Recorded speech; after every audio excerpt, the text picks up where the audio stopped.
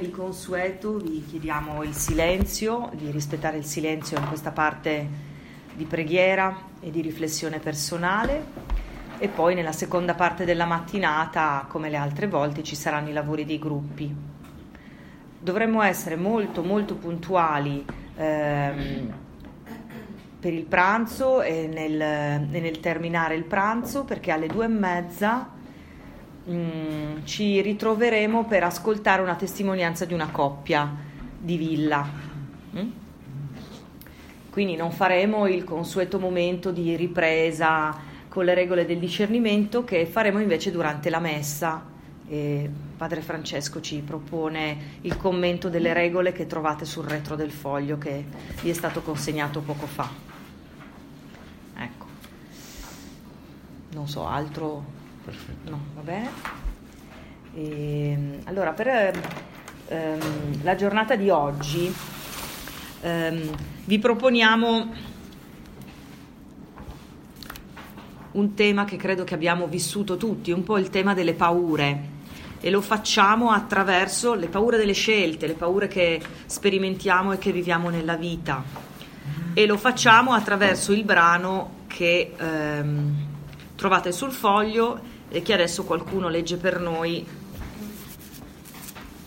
Perché avete paura?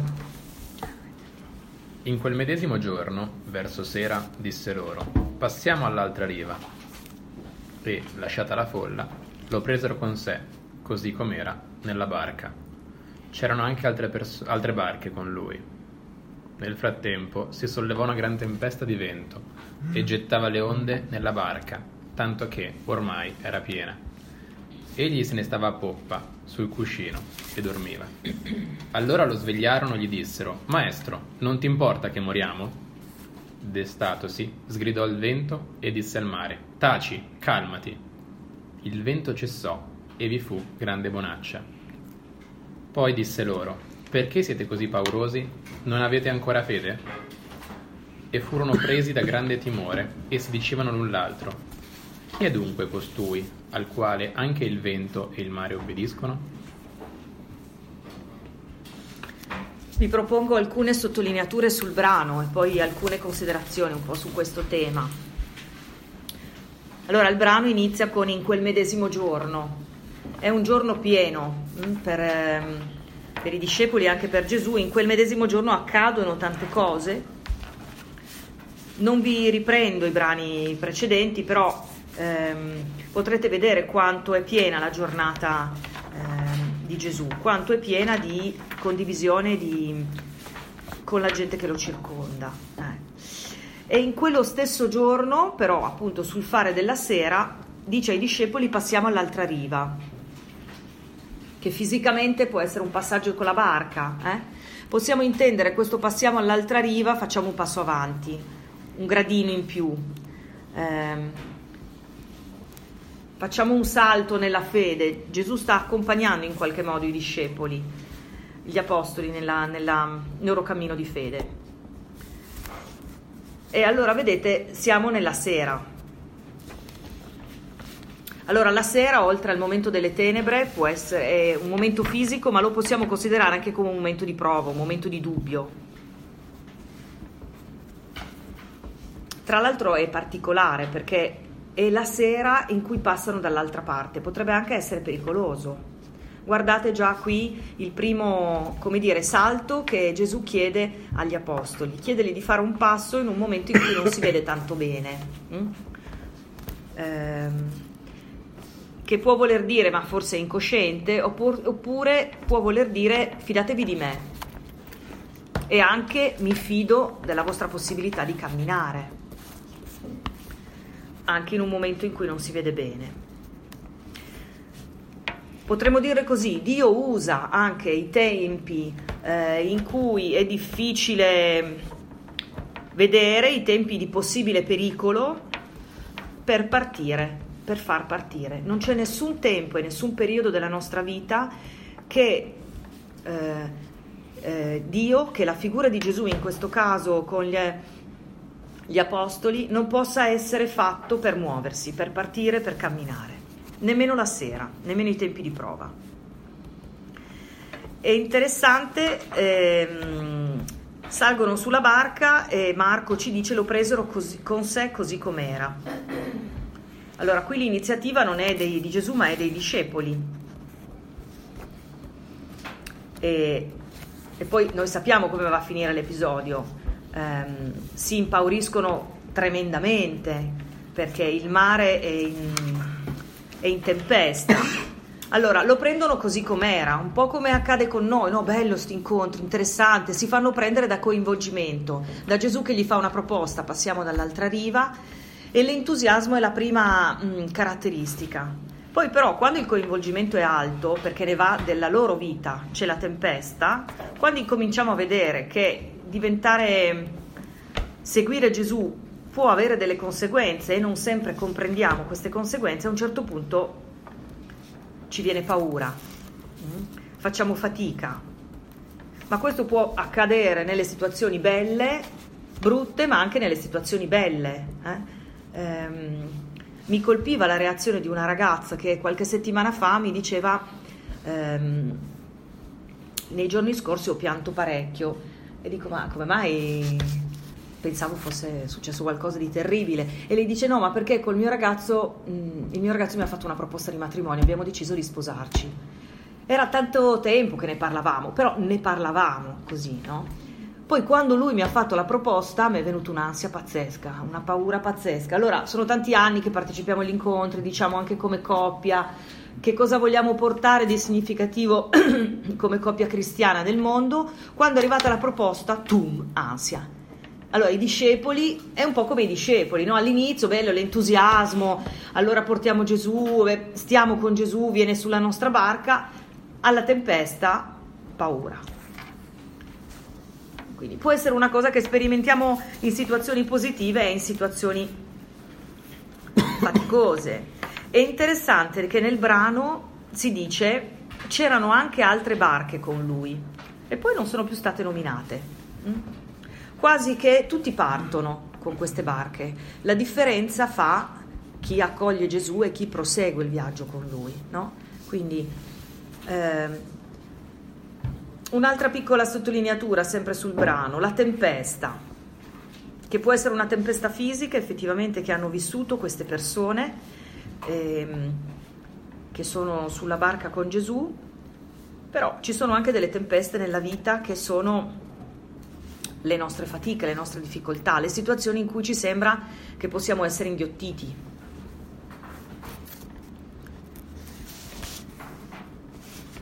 Talvolta crediamo di essere soli, come accade a questi discepoli, no? Qui Marco ci dice: nel frattempo si sollevò una gran tempesta di vento e gettava le onde nella barca, tanto che ormai era piena. Lui se ne stava a poppa sul cuscino e dormiva. Ci sono delle situazioni nella vita in cui ci sono delle difficoltà e ci sembra che il Signore dorma. Vorrei avere una risposta, nessuna risposta. Vorrei avere un segno, nessun segno. E i discepoli qui lo vivono in modo molto concreto, qui rischiano di andare a mollo. La sottolineatura di Marco è molto importante. Lui se ne stava a poppa, cioè era nella parte che se si va a fondo, se la barca va a fondo per prima. Quindi non è casuale la posizione di Gesù. La sua posizione ci sta dicendo il suo modo di porsi nel viaggio con noi. Lui è il primo che va a fondo, se noi andiamo a fondo. Se andiamo a fondo lo facciamo con lui. Vuol dire non vi abbandono. E Gesù dorme comunque, ha un atteggiamento fiducioso. Di fatto non è lui che guida la barca, lui sta nel viaggio, si fida in qualche modo di queste persone che lo trasportano. Però a un certo punto la tempesta diventa troppo forte e a questo punto lo svegliano: maestro, ma non ti importa che moriamo? Guardate come è costruita la frase. Potevano dirgli: ma dacci una mano invece di dormire, butta fuori l'acqua dalla barca. E invece la domanda è: ma non ci vuoi bene? Dico, ma tra tutte le domande che ti vengono mentre stai andando a fondo non te ne viene un'altra? Allora qual è la richiesta di questi discepoli, la preoccupazione per la loro morte e di un Gesù che si fa che non c'è, che non li affianca, la paura più grossa della nostra vita. Ma faccio bene o faccio male? Sto facendo dei cammini, dei percorsi secondo ciò che mi indica la figura di Gesù, che vorrei approfondire, che stimo, che amo, oppure no? Gesù dorme, nessuno me lo specifica, nessuno mi rassicura su questo. Allora Gesù, svegliandosi, sgrida al vento: taci, calmati, e il vento cessò. La figura di Gesù qua si pone come la figura del Dio creatore che domina gli elementi, domina la natura.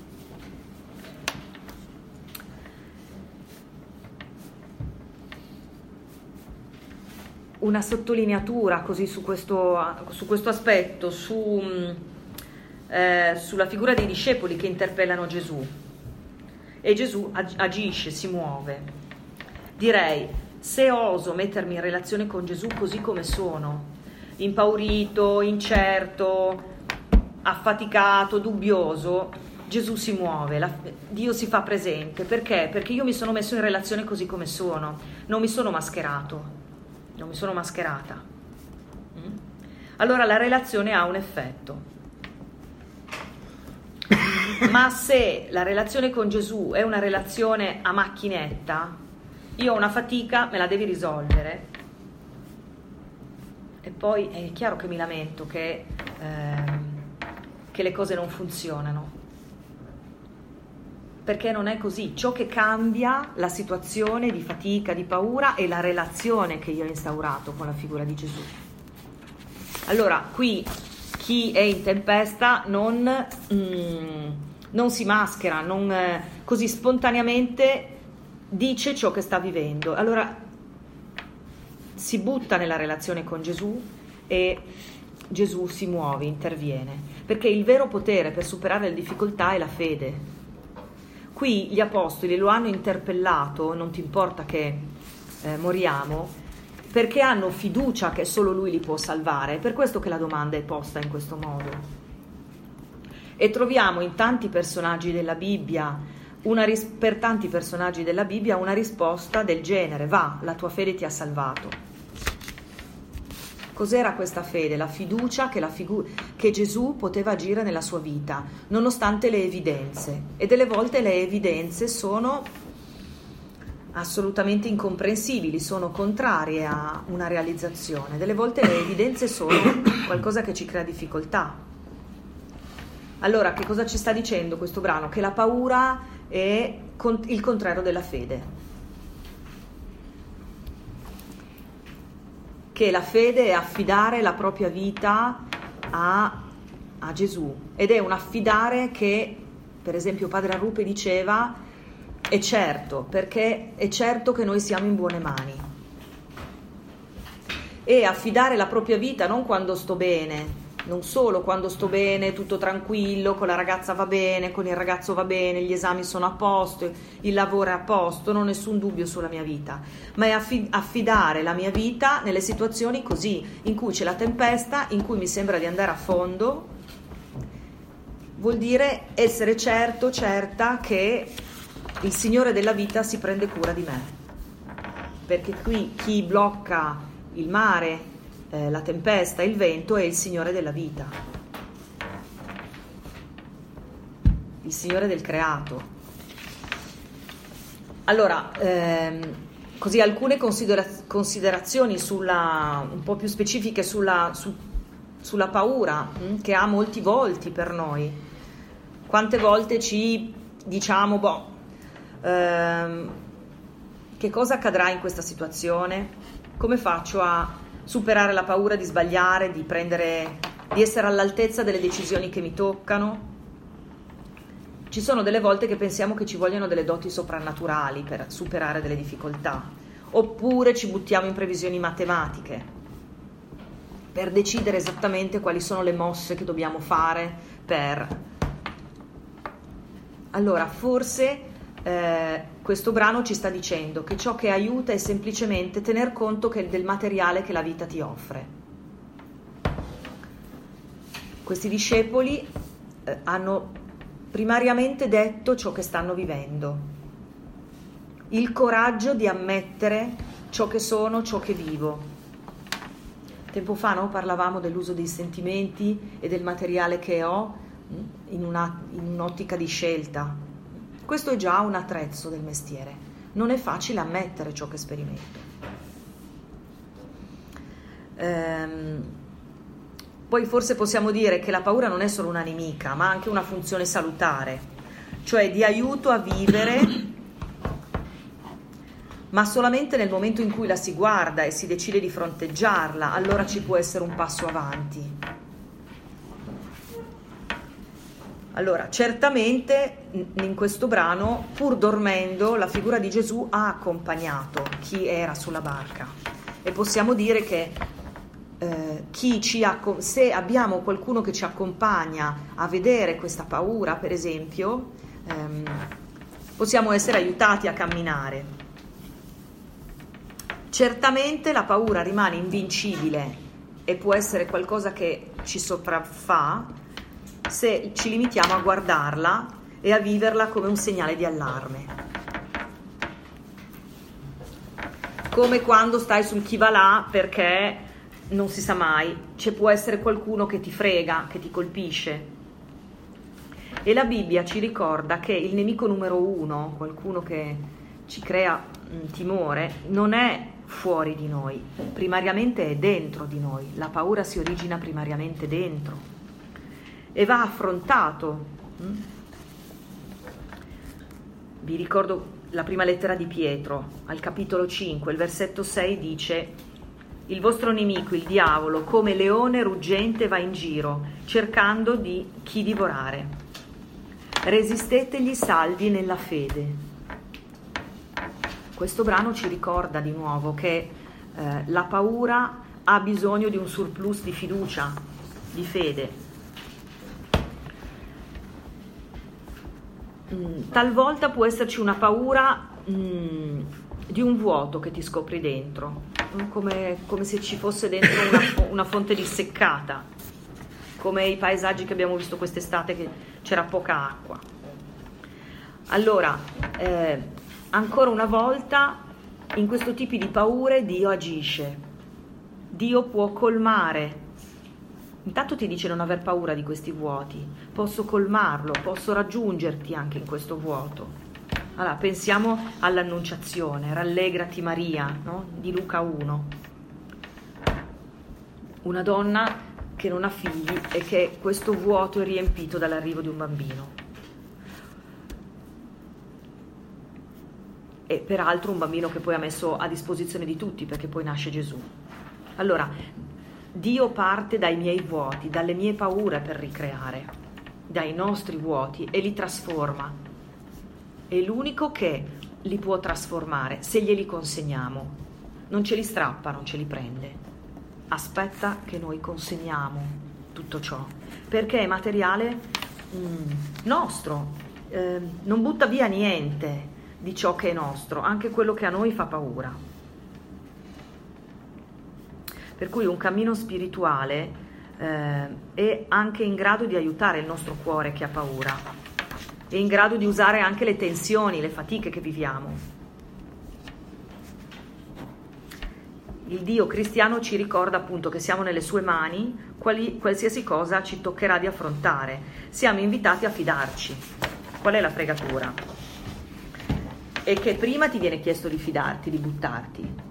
Non ti dà il risultato prima, mentre noi vorremmo essere rassicurati.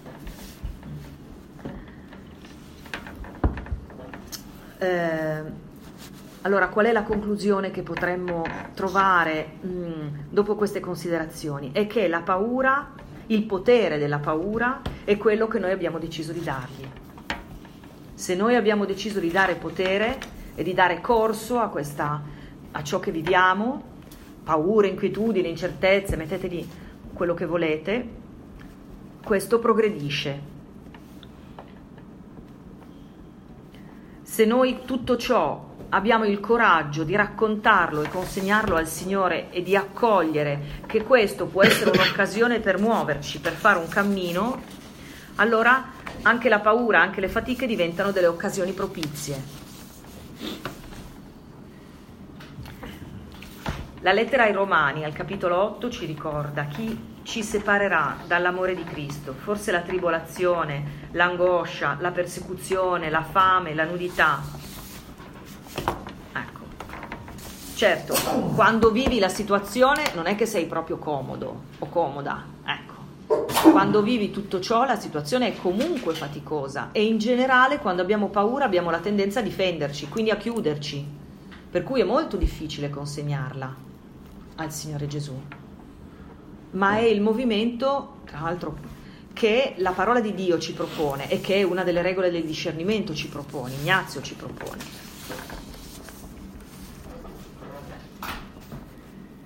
Allora, questo chiaramente, l'avere la fiducia di Gesù, in Gesù e la fiducia che siamo in buone mani non ci toglie la paura. Se questo è il nostro desiderio e pretesa, vorrei vivere sempre sentimenti piacevoli e una vita certa e serena, forse è una pretesa un po' irrealistica. Non possiamo pensare di non sperimentare mai fatica e incertezza, ma possiamo attraverso queste sperimentare un percorso che non ci chiude l'orizzonte, ma ce lo apre. Perché è possibile riscoprire nella tempesta, con Gesù che dorme, di essere invece profondamente amati e sostenuti, perché Gesù si sveglia e la tempesta la calma. Però ci è chiesto di interpellarlo e di aver fiducia che lui si muove. Non sappiamo il risultato, può darsi anche che i discepoli, tutto sommato gli apostoli, non sapevano se Gesù si sarebbe svegliato e nemmeno che cosa sarebbe accaduto, ma lo interpellano. Appunto, non ti importa che moriamo? Ed è un po' quello: Signore, non ce la faccio in questa situazione, ma dove sei? Non capisco qual è la direzione, ma perché non mi indichi? No? È un po' il nostro modo. Allora, per guardare un po' in faccia la paura bisogna di prendersi del tempo per vederla, quindi è richiesto una dose di coraggio. Lo dico così, ci vuole un po' di stabilità, perché noi abbiamo una vita a pezzettini, abbastanza frenetica, da una mail all'altra, un WhatsApp all'altro, sui pullman, sulle metropolitane continuamente al telefono, a vedere cose, a rispondere a quel messaggio, che è un po' anche un migrare in qualche modo, non stiamo fermi su una stessa situazione. Allora, per poter avanzare in un percorso spirituale, affrontare la paura, come affrontare le fatiche, è importante invece una stabilità, per dare attenzione al centro. Il centro è un altro, non sono i frammenti di vita che viviamo. Se andiamo dietro a questi frammenti rischiamo di essere disorientati. Il centro è un altro.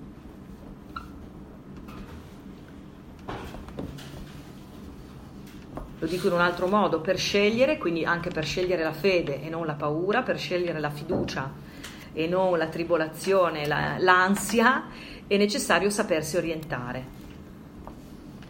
E per orientarti devi imparare a guardare la posizione del lago della bussola, appunto per questo. Mentre la paura ci manda in pappa il cervello delle volte, o ci frena, o ci fa chiudere. Allora la paura va coniugata con una passione, qualcosa invece che ci incoraggia, ci spinge, ci aiuta a capire che non siamo più soli. Uno degli ingredienti di questa passione certamente è la fede, la fiducia in uno che c'è.